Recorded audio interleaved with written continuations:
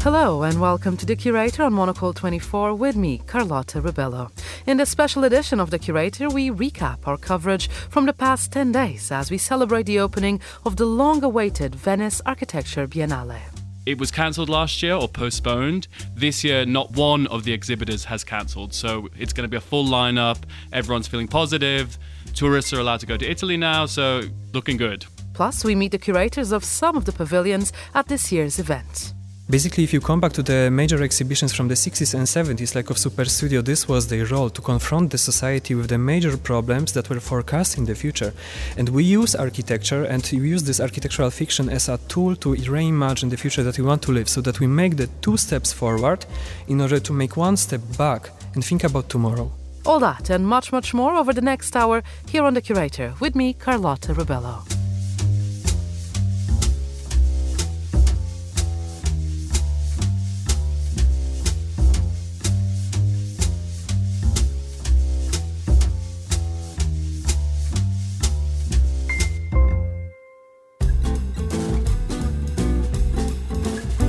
The Venice Architecture Biennale got underway last weekend, and one unexpected silver lining of the pandemic-induced rescheduling is that curators of the pavilions in the Giardini and exhibitions in the Arsenale have been able to sink additional time into refining their projects. The themes of this year's edition are also very much of the moment, with diversity, gender parity and climate change coming to the fore. Ideas include the abstract, such as Studio Other Spaces' Future Assembly, in which a United Nations Assembly is reimagined as giving prominence to the Earth's natural elements, or pondering how architecture can help ease the uprootedness of refugees. And then there are more concrete projects, such as MIT's submersible wave barriers that harness wave energy to redistribute sand and, through it, rebuild islands. On this week's Curator, we follow the Monocle team as they prepare for the opening of the Biennale, discuss what we can expect from the much-anticipated event, and how, after all of the upheaval of last year, Monocle's special edition newspaper for the Venice Architecture Biennale has finally hit newsstands across Europe once more. Our first highlight takes us back to before the event opened its doors, as Monocle's editorial director Tyler Brûlé was joined by our design editor Nolan Giles and writer Nick Manise to preview the event. Tyler began by asking Nolan to explain why this year's event is so important. Well, firstly, it's hugely important for the architecture industry. Typically, in normal times, every architect from the world will try to make it to Venice at least once in the year to see this event, which does run across the whole year. But the opening weekend is always the time you want to be there, because that's when the conversations happen. That's when the curators who create these exhibitions and installations are all there. That's when the real action takes place. So this is happening on Saturday. We are getting down on Wednesday for the media preview. But like you said, we have been able to really spend a little bit of time in Venice already. We've been able to do photo shoots there. So we've seen what's happening on the ground and it's looking very good. Basically, it was cancelled last year or postponed. This year, not one of the exhibitors has cancelled. So it's going to be a full lineup. Everyone's feeling positive. Tourists are allowed to go to Italy now. So yeah, looking good. We should also add, there's 2 very important points to this as well. There's a newspaper, Nick Manise, which has to get out the door as well. This is the return of Monocle's newspapers, which is great. Hopefully there'll be one also for the Salone. There's that. And also, you gentlemen, I mean, I'm sort of leading the tour. You're going to be at the receiving end. Some, of course, listeners might have seen our newsletter that went out last week. We invited people to join us. We've chartered a jazzy little Pilatus, which is going to fly people down to Lido Airport. So I'm taking them. You're going to be there greeting them. But maybe tell us about the newspaper first. What can we expect? Because that's also going to be sort of the key highlights of what's going to be happening this year. Yeah, I mean, working very closely with the one and only Nolan Giles, who also has assured me I'm going to get the big bedroom at the apartment we're staying in. I just wanted to get that on air. No, but I mean, we're talking to everyone from Hashim Sarkis, who's the curator for the Architecture Biennale. We had a really, really great chat with him just about, I guess, the importance of this. And I think, and again, the reason I'm going on about this is because it's probably my favourite interview in the paper, but just talking about the importance of obviously coming together and having all these... That is, just for those who might have missed, that is the theme this year as well. That is, how will we live together? And funnily enough, they actually chose that in 2019 rather, well before the events of 2020 took place. So speaking to Hashim about the importance of coming together, but also a number of the curators and architects participating, and to add, I guess, to the fact that this theme was chosen in 2019 is the fact that a lot of I think almost all of the architects have continued with their original plans. They haven't felt the need to respond, I guess, to the pandemic, because the issues that they were addressing or looking to unpack were pertinent then, and they'll continue to be pertinent in the future. Nolan, and that's maybe a good point, because this also probably should be a look-ahead platform, shouldn't it? Because, yes, there's been enough looking back now. So do you see this also a bit of a forwarding moment, not just for the architecture and design industry, a little bit for the world in general? For sure. I mean, in terms of an event, it's something looking forward. We're all going to be there. We're going to be back in person. It's exciting, and I think the vibe's going to be very good. In terms of what's on display, as Nick was saying, a lot hasn't changed in what these people are offering. And I mean, I spoke to an architect in the UK called Alison Brooks. Her whole exhibition looks at the foyer space of housing. Basically, so many apartments have crappy foyers where there's not much happening. It's all this dead space that could be reused in the city. There's lots of good ideas about designing better cities, about designing better homes. And, in this moment when we are looking to get back out into the world, looking for new ideas, this is the place to get them. Just maybe from each of you, I'll start with you, Nick, a little bit of a highlight. If there's sort of three things you're looking forward to as soon as you touch down in Venice on Wednesday, what are you looking forward to? Well, I'm looking forward to opening the paper. So that's not going to be on Wednesday. That's going to be on Saturday. I'm looking forward to I think if you behave, there'll be copies. I get a little preview. Friday afternoon for sure. Yeah. So I'm looking forward to particularly the story, obviously, of you flying into the airport. That's going to be in there. I'm particularly excited about the Catalonian Pavilion, which I've discussed with you previously, both of you previously. That's also going to be in the paper.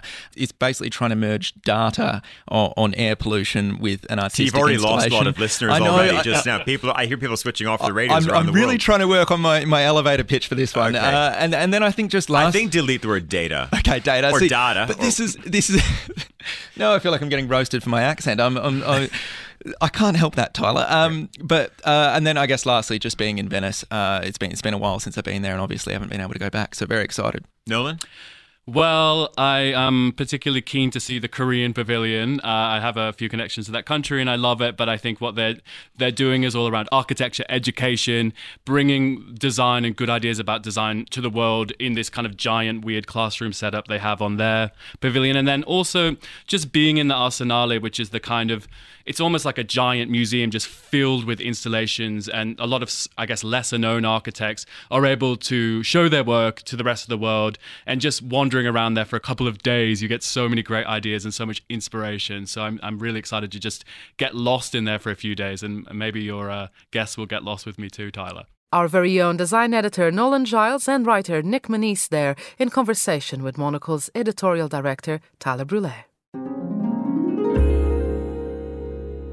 Now, as the event opened its doors to the press, Monocle's Georgina Godwin caught up with Nolan to hear his first impressions and what he was looking forward to the most. Well, I can't lie. It's extremely beautiful here at the moment. I'm sat by the water, actually waiting for our editorial director, Tyler Brûlé, to arrive with a small delegation of Monocle readers. We're doing a bit of a tour today, but in terms of the event itself, we've had the press days over the last couple of days, and, it's been an amazing kind of preview as to what there is. Honestly, there's too much stuff to get around in 2 days.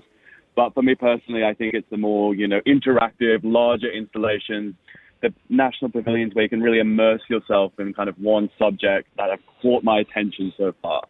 And do you think that the postponement of the event ultimately worked in its favour, allowing those big installations that you're talking about more time to really build?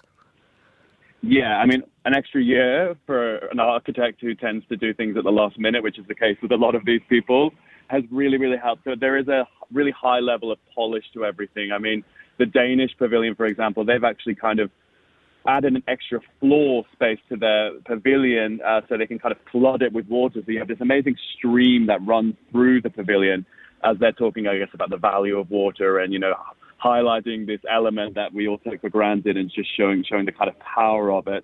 But generally, I think it has, in a way, worked in the favor of the event because, like I said, there's an extra level of polish, but also it means it can kind of span out across the year in a different way to what it usually does. Usually it's, the big launch that we're at the moment, and then, people can come visit across the year.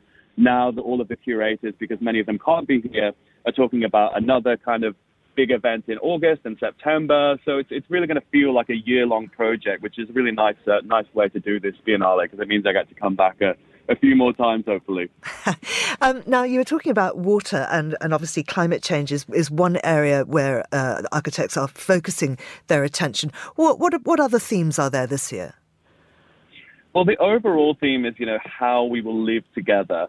So that can obviously be interpreted in many different ways.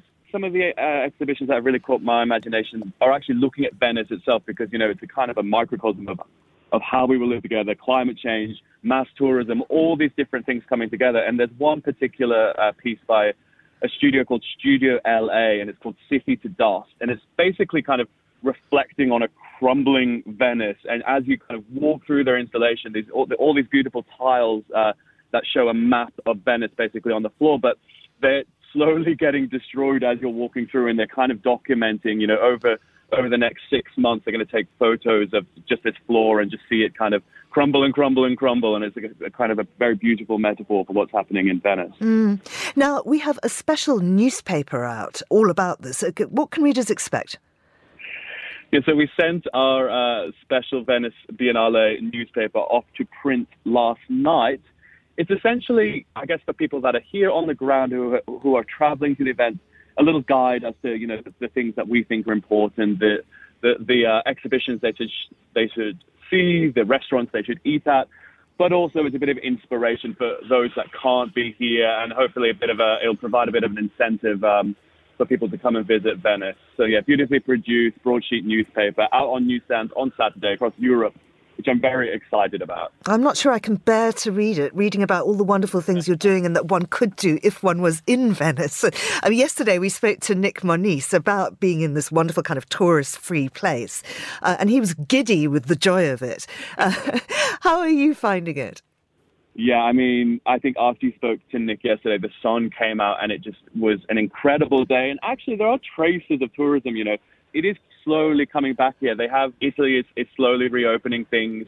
Vendors were out on the streets selling things. There was a few people walking around with selfie sticks, but it was a manageable level of tourism. And just the fact that there's the focus on the Biennale, there are a lot of architects that have flown in from places as far as the US. So it does feel, I guess, for all these amazing, talented, creative people that they've got this beautiful city almost to themselves. I think everyone's feeling very inspired, and it won't be too long until you're here, Georgina, I'm sure. No, but along with the rest of the tourists, it's not the same that way. Just finally, I understand that you were saying earlier that Tyler Brûlé, our editorial director, is there with a very special, very small select group of Monocle subscribers. Now, these are people who have been subscribers for a long time and have been invited on what?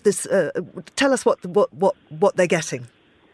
I'm worried I'm going to make you even more jealous. They're essentially, they've chartered a small plane and they're flying in from Zurich. So it's Tyler, 5 of our kind of VIP top subscribers, landing at this very small airport on the island of Lido, which is a really beautiful experience too. It's a grass runway. It's an old 1930s building. From there, they're going to hop on a water taxi and meet Nick and I for kind of a grand tour of the Giardini, where the National Pavilions are, and the Arsenale, where lots of exhibitions are. So there's a little bit of pressure on Nick and I to perform today. I'm quite sure. But you'll be showing them your standouts. And so the last thing really is, what is your ultimate thing that you would point out to them and indeed to us? It's hard to say what my ultimate thing is, but I think the pavilion I'm most kind of surprised by and impressed by is the British Pavilion, actually, because last year there was a lot of different reactions about their pavilion, which essentially was just empty and highlighting the kind of building, whereas this year they've really honed in on a very important topic in the UK and more broadly, which is the privatization of public space. And, essentially how we can use these spaces like pubs in the UK to actually build better communities. And It's beautifully produced. It's not afraid to take a little bit of fun. Make a little bit of fun of the Brits and themselves. And I just think it's a really lovely, inspiring piece. So I definitely recommend checking that one out. Nolan Giles, Monocle's design editor, there in conversation with Georgina Godwin for The Globalist. Now, with Team Monocle in Venice for the Biennale and with hopes high for a step towards a reopening and the revival of the city, Andrew Muller caught up with Tyler Brûlé to run through some of the big names attending the preview days. Well, judging by the amount of Secret Service that are around the U.S. pavilion, definitely the U.S. ambassador. He's on a tour.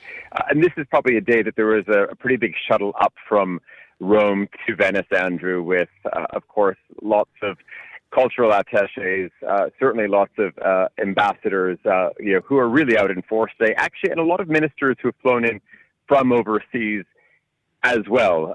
So this is kind of the last day, which is for press and VIPs, and then come tomorrow morning, the Biennale throws its doors open to the general public. How much anticipation are you detecting in Venice for that grand opening? I guess what I'm asking here is, how does Venice feel this May as, opposed to a usual May in Venice, by which time it is already obviously completely heaving?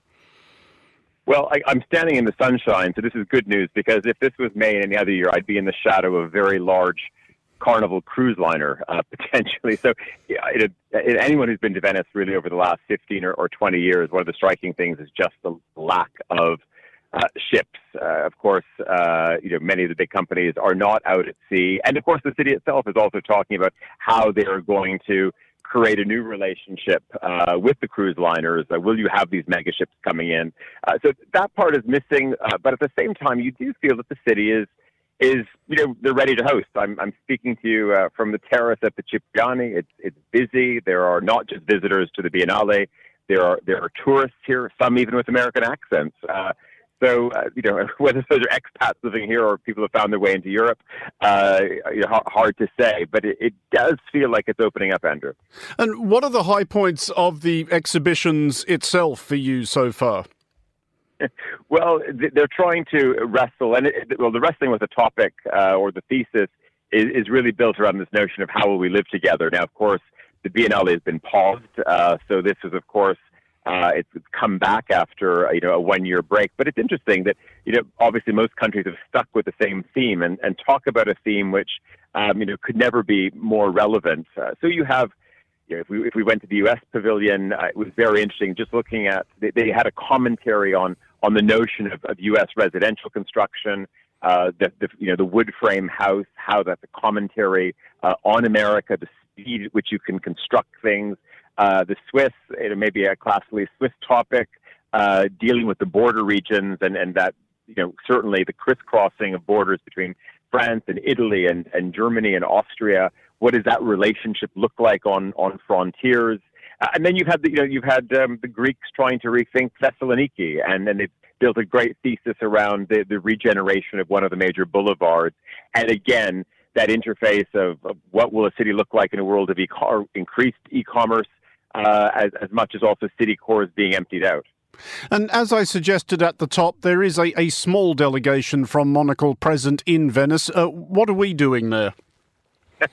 Well, I can see if I look at my colleagues, I think they're waiting for, and these would be Australians. You should point this out that there are 2 Australians in the midst. So I think they're not just bringing over some nice frosted glasses. I think there might be a keg rolling in, and then we're doing something new, Andrew. We've also we've got 5 subscribers with us as well. And we brought them on a bit of a guided tour today, and we flew down from Zurich this morning, and we're going to fly back this afternoon. Monocle's Tyler Brûlé there in conversation with Andrew Muller on The Briefing. Still to come, here on the special edition of The Curator, we stop off at the Grenada Pavilion to speak to the curator and director Brian Bulen. We explore the Polish pavilion to learn about an installation called Trouble in Paradise, examining tensions in the Polish countryside. And we peel open the pages of Monocle's special edition newspaper for the Venice Architecture Biennale. Stay tuned. UBS is a global financial services firm with over 150 years of heritage. Built on the unique dedication of our people, we bring fresh thinking and perspective to our work. We know that it takes a marriage of intelligence and heart to create lasting value for our clients. It's about having the right ideas, of course, but also about having one of the most accomplished systems and an unrivaled network of global experts.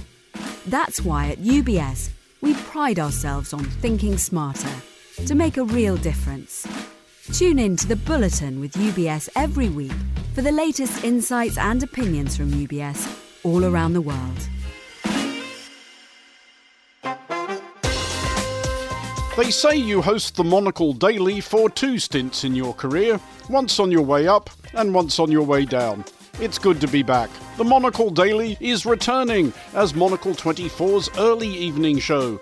Live from London and Zurich every weekday at 1800 London time, the Monocle Daily will review the day's events in Europe, follow developing stories in the Americas, and welcome early risers in Asia and Australasia. The Monocle Daily will feature reports and analysis from Monocle staff and correspondents around the world, and a host of fresh features taking a wider, deeper or lighter look at the news. Join us from Monday, June 7th for the Monocle Daily every weekday at 1800 London time, 1300 on the east coast of the US, here on Monocle 24.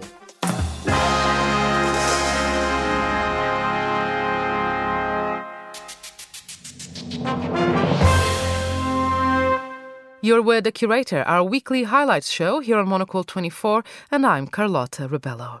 Now open to the public, the Venice Biennale of Architecture is an opportunity for participants and visitors alike to reflect on architecture's role in solving some of the biggest issues in contemporary society. The theme this year hopes to address a rather pressing question: how will we live together? Set by the architect and scholar Hashim Sarkis. To discuss this raison d'être and the numerous pavilions approaches, Monocle's design editor Nolan Giles was joined by Nick Manise, who was also in Venice for the preview. I mean, it was perfectly timed, wasn't it? I think the forecast was meant to be rainy, basically, for all 3 of those press days. And look, I don't know if you arranged something with the press office, Nolan, or what happened there. But we managed to have 3 amazing days of sunshine. And that's not to say that it was cause for slacking off. It was hard work. Obviously seeing the Giardini, the Arsenale, and all the exhibitions, meeting architects and curators. But I guess we also maybe enjoyed some Venetian food and maybe a few beers on the canal too. We lived it up a little bit there, but let's not talk about that too much. Let's talk about the design and architecture that we saw, because this was really the first big international event for the industry, and it was a bit of a free-for-all. There was so many people there. It was surprising how busy it was. It was pretty inspiring, the level of quality of these pavilions and these exhibitions, because they did have an extra year to prepare for the event.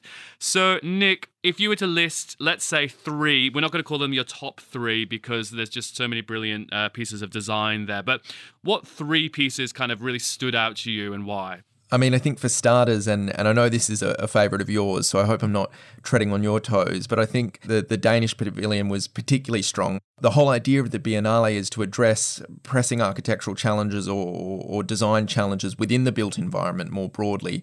And because that's such a broad scope, it's very easy to maybe get a little bit confused and to try and deal with too much at once. So what I liked about the Danish pavilion was that it had a really simple and clear concept, which was looking at our relationship with water by actually flooding their pavilion in this one grand gesture. And I thought that was a really strong concept. I guess the other one that I particularly liked is the Japanese pavilion, which imported an abandoned family home from Japan and I guess spread it out, deconstructed across the pavilion's interior. It sort of let you see how materials and their use developed over time, but also showed how the people who lived in it grew and evolved with the house. I guess it was just really moving and beautiful. And then probably I'm just going to say for the last one, I think I'd pick the Hungarian one. I liked that they were dealing with, I guess, socialist modernist housing, which for me is something that's particularly beautiful. But what I didn't realise was that perhaps the people that are living in Hungary don't appreciate it as much, perhaps due to the legacy of communism that it's associated with. And you've done very well in teasing some of these stories, because we are going to unpack both the Danish pavilion and the Hungarian pavilion later in the show. And while I was busy, making sure I got enough sunshine and had enough coffee coffees, you spent a lot of time interviewing various people, including the curator Hashim Sarkis. And I understand you've got some clips from this conversation that you'd like to share with us. I mean, those three pavilions and the national pavilions and other exhibitions were responding to the theme of how will we live together, which was set by Hashim Sarkis. And I was talking to him about the theme and why he picked it and how he picked it. And I asked him why he thought architects were best placed to answer that question. And this is what he had to say. I believe that we've been waiting for too long for politicians to tell us how can we live together or how will we live together. And the answers are not coming, and they are not, even when they come, they are actually quite timid. And there's an overlap between architecture and politics in that way, because we actually do craft spaces where people come together. If that is the central political question, then why don't we take it on and rehearse it, propose alternatives, say, what if it could be this way? What if it could be that way? And we have a closer relationship with people than politics. They live in architecture. They move from one building to another. And in every building, they rehearse the possibilities of living together based on law, social customs, familial relationships, habits. So we are much closer to answering that question than other fields are. And let's take it on. What an incredibly articulate talker Hashim is there, kind of unpacking this idea about the overlap between architecture and politics and the role that architects play in, making political statements and having their voices heard. Because as he mentioned, they are the ones that are putting us in houses. They are the ones that are making us live in cities in the way that they're designing.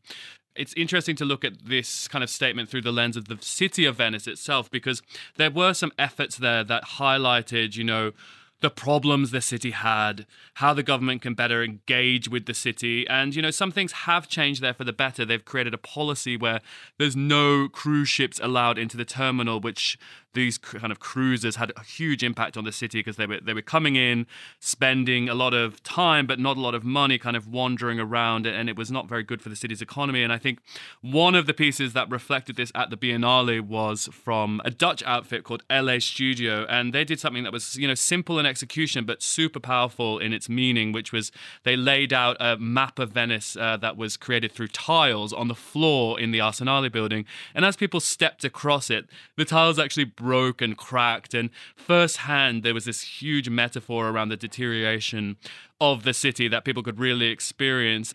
Nick, you saw a lot of things. Was there anything else that maybe caught your eye in terms of this idea about architects influencing policy? It's the fact that we're all touched by architecture every day, so it's impossible to escape it. And I was sort of chatting about this exact thing with the German curators, the German pavilion, Olaf Grauert and Christopher Roth, about the need for architects to play a more prominent role in politics, and actually, rather than just waiting for standards and requirements to be dictated to them about, say, climate change, as Hashim was talking about there, or say equality when it comes to housing, having architects actually go out there and take public office where they can have real influence in policy and the direction of the built form. I think architects have been studying and working on these pressing challenges for as long as the profession's been around. And I think if some of these people are in positions of power, the built environment and the world as a whole can be in a better position, and that's something that LA Studio, who you mentioned there, have tried to do in their work at the Biennale, which Hashim actually talks about in this next clip we've got queued up, and that is the relationship between Venice, architecture, and its environment, and what the lessons here could mean for the broader world, to hopefully perhaps inspire people to take charge and take a more active role in shaping built environments everywhere. Venice has it in its air, stone, water. Everything you touch is all of the arts at once. But I do want to say also about Venice today in relationship to this theme. We've dedicated a whole room for Venice. And it has a lot to do with the fact that we owe Venice for having been resilient, for having fought the fight, for having gone through everything it has gone through. And that's very important. The high waters is an issue. Tourism is an issue. The pandemic has been an issue. The vulnerability of history and historic cities is an issue. The arts is an issue. And I think we see in Venice a place where these problems converge. And yet, because it is Venice, the world is paying attention. The world is rallying to save Venice. It would probably not have happened in another city. It's the beauty of Venice that is attracting the world to save Venice's problem. And it's the beauty of Venice that is going to save the world. It's definitely a beautiful city, and as I mentioned before, there were a lot of exhibitions that addressed the city and showed the efforts that were being made there and the problems that the city had in terms of its recovery from kind of being battered around over the last few decades by tourism. But one thing he talks about there is this problem that we have with the planet, a pretty big and bleak problem in terms of global warming and rising sea levels and everything like that. This is something that you've also written about, Nick, in our Venice Architecture Biennale newspaper, which is on newsstands at the moment. Could you just quickly share with us maybe a few thoughts on where this commentary around climate change worked best at the Biennale? I think when we're talking about climate change, when we're talking about the impact of elements on cities and the way we live, what Hashim was touching on there and what I guess I was writing about is that it really comes to the fore in places like Venice, places that I guess are threatened by air pollution, threatened by rising sea levels, and Venice itself is on sinking land. As we've alluded to, as Hashim said, Venice at the same time is obviously not alone. The UAE's entry by the Dubai-based studio YY, which looks at how we can use nature as inspiration when making products from which to build with. So they've developed some new cement that makes use of salty environmental waste from desalination plants, and the idea for that came from the salt flats, or looking at the salt flats and studying the salt flats of the UAE. And what we see with exhibitions like this is that there's an opportunity to work with nature to minimise the human impact on the environment, yes, to fight climate change, but also to turn to the elements for inspiration and to potentially work with them. And that's something they've done in Venice for centuries, obviously. This is a city built on marshes and sandbanks. This is a city that's about working with the environment, working and embracing what it offers and testing and learning from it.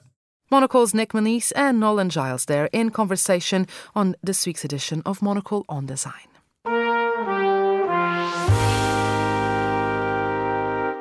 One of the most important aspects of the Biennale is that it offers opportunities to engage with the work of a range of architects from all over the world. One new entry into the Architecture Biennale this year was the Caribbean nation of Grenada. The Monocle on Design team spoke to Brian Boulen, the Grenada Pavilion curator and director of the Caribbean Office of Cooperative Architecture, or COCOA. Brian shared how the island nation is making their debut with their entry titled Co-Ethos.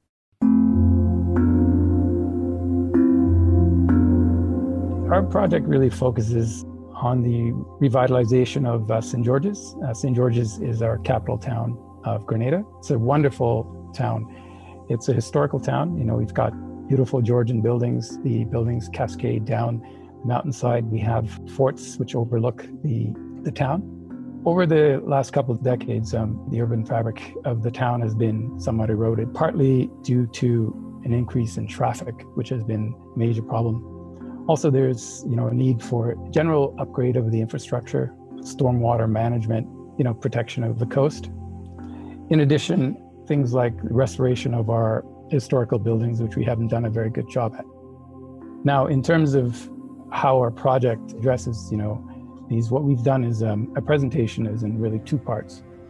We've done a short film on the making of the Grenada House of Parliament.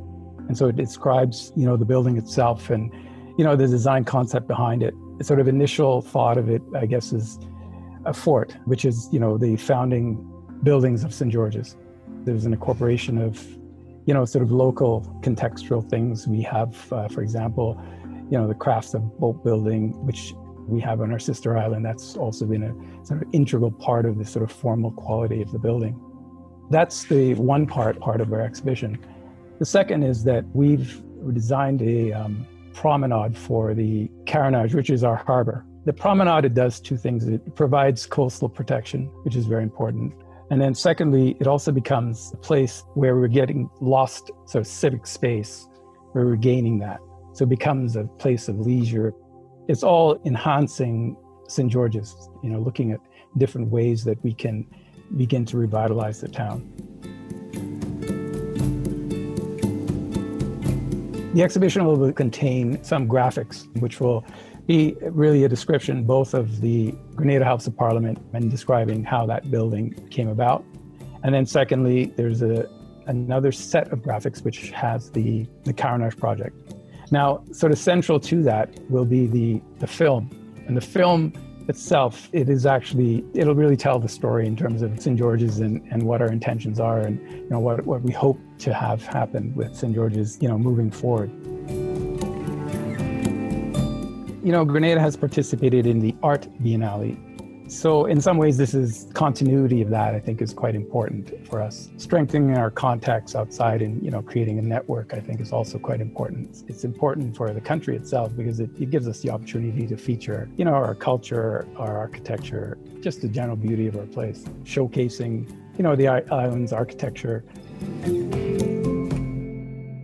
Also, just to begin the sort of conversation about, historical preservation and urban renewal and climate resilience. I mean, all of these things, I think, are concerns globally, but also to look at how, from a local perspective as well, I think it's also very important for us to have that.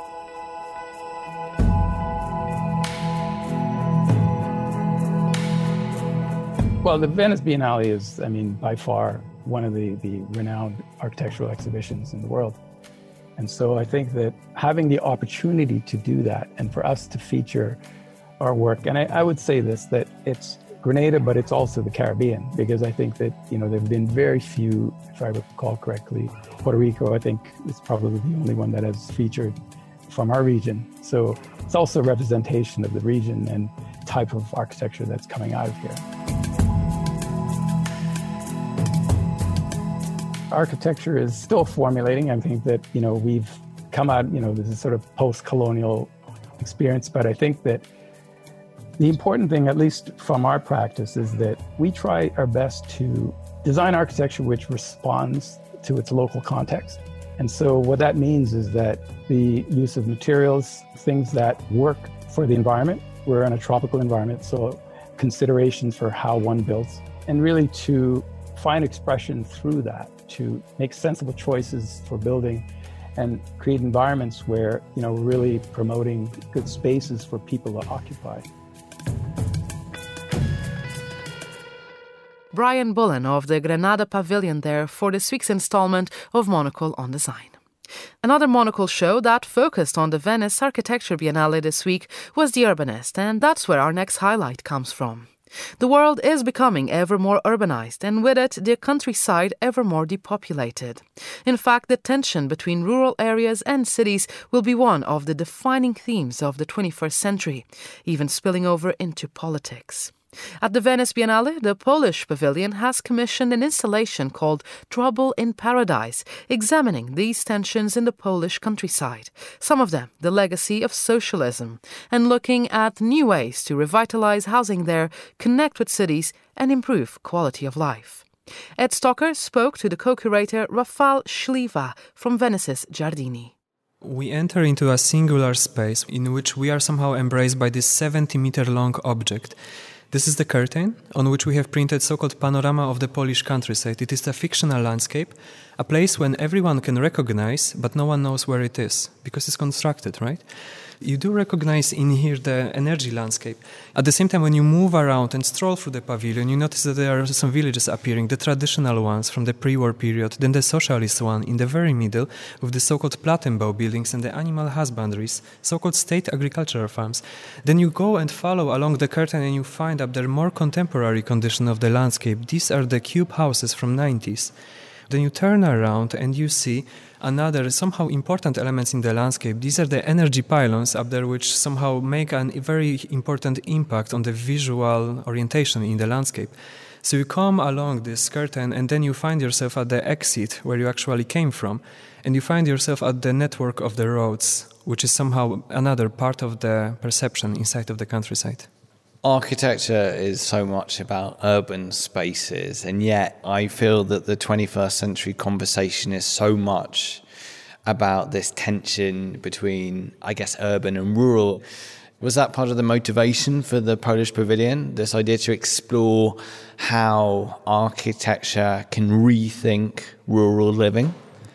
Well, I think that you quite nailed it. We open up the description of the pavilion with a very simple observation that nowadays, the 93% of the territory of Poland is considered by the administrative division as a rural landscape. What does it mean? We actually don't know. It's 93% of the rural areas and 7% of the cities. It means that the villages, that the landscape which you can see on this panoramic object is somehow all considered to be a countryside. It is not an idyllic countryside that people do usually imagine. It is a landscape which is constructed by the variety of the transforming elements inside. So, this tension which you described up there is a very ambition of this project to think about the existing landscape and somehow make 2 steps into the future and reimagine the possibilities of the countryside.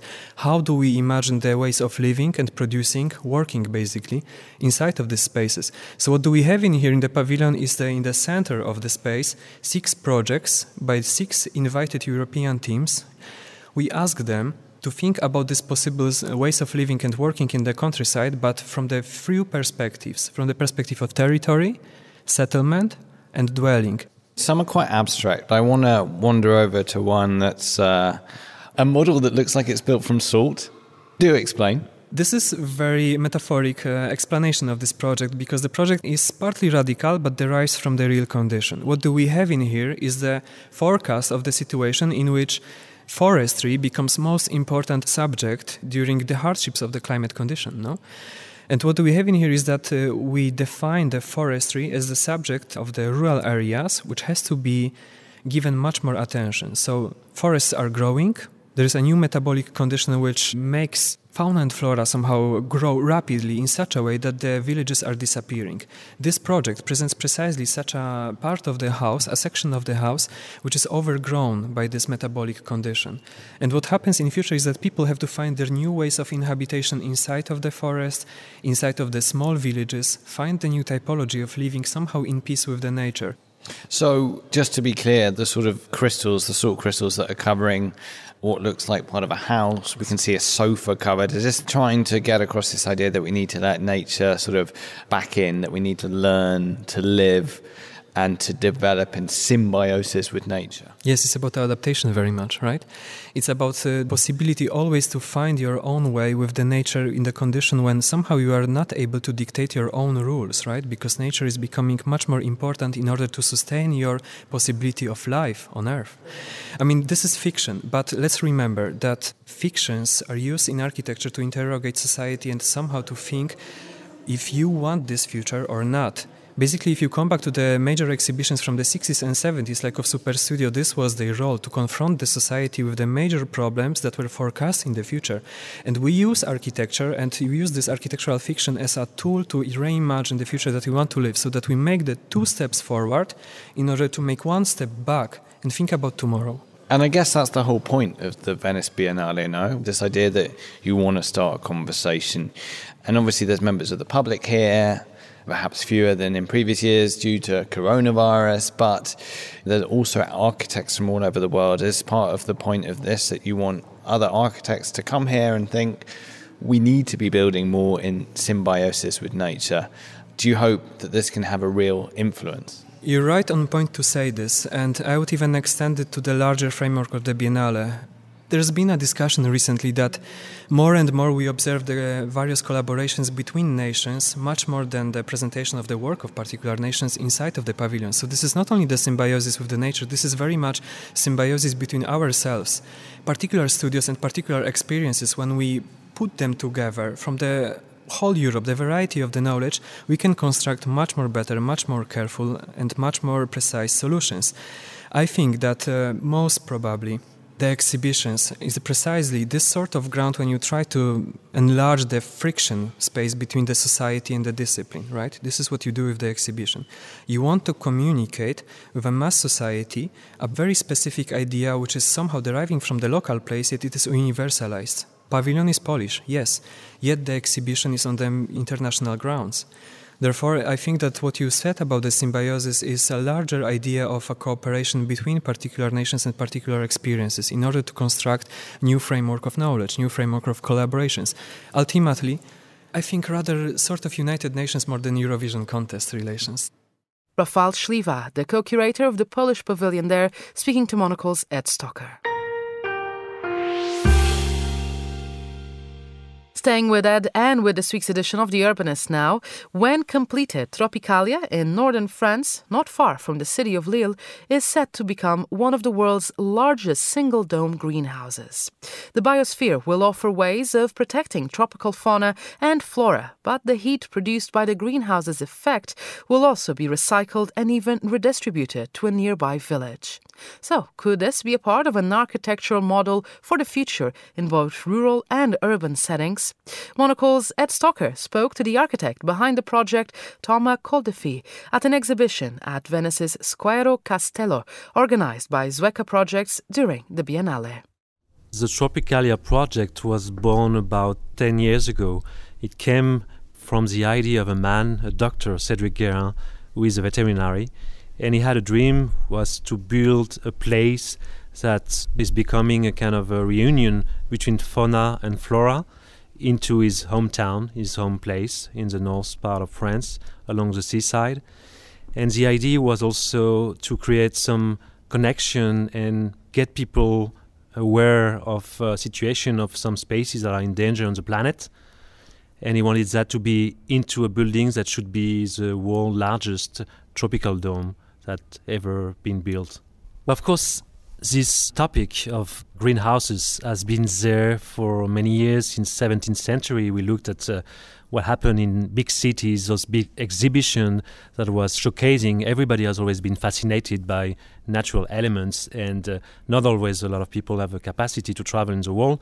So in architecture, there are many examples, and one of the latest one, of course, is the Eden project. Our client here wanted to push the idea a little further in a way that its building becomes also an advanced technology showcasing how design and architecture can address carbon neutrality, can be not only a building for a destination, but a building that is also serving another role, which is using the energy of the building that we need to heat all the dome for neighbors, for other functions, for other equipments that are located around the city. How does that work exactly? Is that from the sunshine? Is that something to do with the plants? How does this sort of energy or heat generation that's then used elsewhere work? All the energy that is being needed for the building will be actually coming from the sun. It will be stocked into an air chamber, which is something that is the innovation of this project, because in this almost 3-meter high air chamber that is just above you, in between sky and between the space, we will stock sun heat. It will be stocked and will be heated almost like 90 degrees. And from this central heating system, we will diffuse it and re-inject it for the entire building, but not only for the entire building, then it will be stocked in the ground and then diffused in another network to the surrounding building equipment, such as an hospital that is nearby. How do you think the building ties in, this structure ties in with this wider conversation people are having at Venice this year about how we live together, how we live perhaps more responsibly or more sustainably? Well, I think also that architects are facing new challenges also of helping each other and working together, as opposed to the older version where you had the engineers, the designers, the landscape architects on one side to another. In this particular project, in order to make it an advanced building, a progressive building, we had to come up with a global design where technology, carbon footprint, the shape of the building, the structure, all work together to make something that is much more challenging and much more responsible. I think this type of building is showcasing how architecture, design, technology, and the relationship with natural elements are in capacity to have a lower impact on the carbon footprint. So it's a big step, and it's an ongoing process that we are doing every day at the studio. I know this construction has been delayed, but I believe it's going to be finished by 2024. Is the idea that it's a ticketed place that draws international visitors? Are we looking ahead to hopefully a return to people travelling from all over the place to come and visit this place and also take away something educational? Tropicalia has also a purpose of education, which is a very strong mission statement from our client. And it goes from addressing openness and learning experience for kids around, for schools, but also there will be a residence for scientists, for researchers, in order to work with different places and trying to promote change and to protect some of the endangered species in the world. The architect Thomas Koldefy in conversation with Monocle's Ed Stocker there for this week's edition of The Urbanist.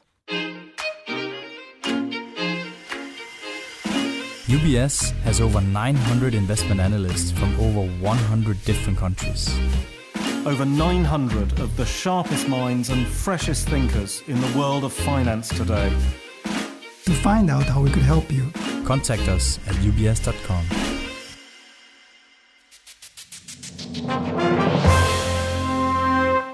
Now, to wrap up our special edition of The Curator, we delve into the latest offering from the Monocle family. Monocle's special edition newspaper for the Venice Architecture Biennale hit newsstands across Europe this week. In beautiful broadsheet form, it highlights the must-see happenings at the world's most important architecture event and reveals some of the hidden aspects of this great Italian city, from tasty food and drink to inspiring galleries. For those not on the ground, the newspaper provides a comprehensive guide to the Biennale, which runs until the 27th of November and tells the story of a city we'd all like to visit in the months ahead. Meant for appreciators of good design and well-mixed Aperol spritzers alike, the newspaper serves up a healthy dose of Venetian spirit, as well as an informed, comprehensive view of where the architecture industry is heading. To explore the pages further, Monocle's editorial director, Tyler Brulé, was joined by our very own Nolan Giles, yes, him again, and Gillian Tobias for last week's edition of Monocle on Sunday. We started our Monocle newspapers several summers ago because we felt that there was this period when we would put our July-August issue to bed, and there was this sort of 6 or 7 weeks. We thought people are, they're on the beach. Do they want to sort of leave their July-August copy on the Sun Lounge, or maybe you want something like a newspaper? And now it is back, obviously, for many obvious reasons. We had to put it on pause, but maybe Nolan set it up for us. A beautiful, lovely cover, Monocle Venice Biennale special edition. Developed in Zurich, edited in London, printed in Bolzano, and there we were on Friday, having lunch at the Cipriani, waiting for the newspaper to arrive. It got caught in Friday afternoon, pre-Pentecost weekend traffic. But anyway, here it is, and a bit of a thing of beauty, I have to say. It is a beautiful piece of print, Tyler, and even though we knew that the event was supposed to happen on the weekend, we didn't really know it was definitely going to happen. The Biennale really went up to the wire in terms of whether it would go ahead. It's the first major kind of art and architecture event in Europe. So we basically had about 2 or 3 weeks to put this together and pull it off. Luckily, there's just so much talent at this year's show, and people are so invested in the event because it was postponed last year that everyone was very willing to talk to us. We were very lucky with the organizing us, allowing us to go in 5 days early or something like that, which Gillian, I think we've never been able to do before. I don't know if any photographer's been in that early before, but we got in there, we took some photographs, and with my colleague Nick Manise and obviously the team in London, we pulled this together. And it highlights the event itself, obviously, and it's a bit of a guide to the architecture and design that you can find there, but it also tells the story of Venice. It's obviously a city that's going through a massive change at the moment. They've banned cruise ships. Its future hopefully will look brighter than its past, because it's struggled in the years with over-tourism and things like that. The city's trying to reposition itself as more of a culture and events hub, and obviously, a tourist attraction, but not one with cruise ship goers just coming in and spending very little money and kind of ruining the city. So we've produced this newspaper. It arrived on Friday evening in Venice, the day before it went on to newsstands on Saturday. And luckily, even though it was later on in the evening, all the architects seemed to be at the same pub. So Nick and I had about 50 of these, and we were handing them out, and everyone on the ground was super happy. A perfect approach to fine distribution. Gillian? Well, what I love about it is that the Biennale is on until November. It's like a 5 or 6 month event. And I think often what happens with coverage, it's so rich with stories and information, but the coverage starts on day one and then it disappears and you can't find it. And I think the beauty of print is that this can be here for the month of May, right the way through to the month of November. And there's so many layers of stories that interest architects, stories that will interest developers, stories that will interview architecture students, design people, people who are urbanists, and also just general people who are interested in our world and the built environment. And I think this teases in everything that always excites me about the Venice Architecture Biennale. Just quickly before we go, and maybe we'll end on a festive note, both Eurovision and the Biennale. Nolan, would you recommend, this is a bit of an obvious question, would you recommend that our listeners hightail it down to Venice as quickly as possible? If you can get there, you should go, because the crowds aren't too big, the mood is very positive, the restaurants and bars are there for you, they're all open now, and there's not so many tourists. So beyond the incredible architecture and the Biennale, it's just an amazing time to be in Venice, as we discovered on Friday. And standout highlight for you, of course, people can read all about it in the newspaper, but the one thing you have to see? I really love the Danish Pavilion because it's something that everyone can kind of understand and appreciate. It's all about, this element of water and how valuable it is and how much we need it in our lives and what will happen if we don't have it. But the way they've kind of illustrated this is by essentially flooding their pavilion with water. It's like a stream running through it. There's a big floating platform. The curators have done a super smart job, and it's just a beautiful place. And it's very calming in the manic days of getting around the Biennale. If you want to just sit down for a cup of tea, it's a good place to be. Gillian. And your 12 points for the best national pavilion? My 12 points. I think if I think of Venice, maybe people would expect me to say this. I love the Japanese pavilion. I thought it was outstanding at a time when everyone, the theme is, of course, how will we live together? And everyone focuses on sort of urban density and crowds of cities, etc. What was interesting about this, the Japanese really thought about depopulation, which was amazing. And they took apart this house from, the mid-century, which was fascinating to watch. Nolan Giles and Gillian Tobias in conversation with Tyler Brûlé in Zurich last weekend. Well, that's all we've got time for on this week's edition of The Curator. The show was produced by Sam Impey and presented by me, Carlotta Rebello. Join us next week to hear some of the very best of the programmes here on Monocle 24. Goodbye and thanks for listening.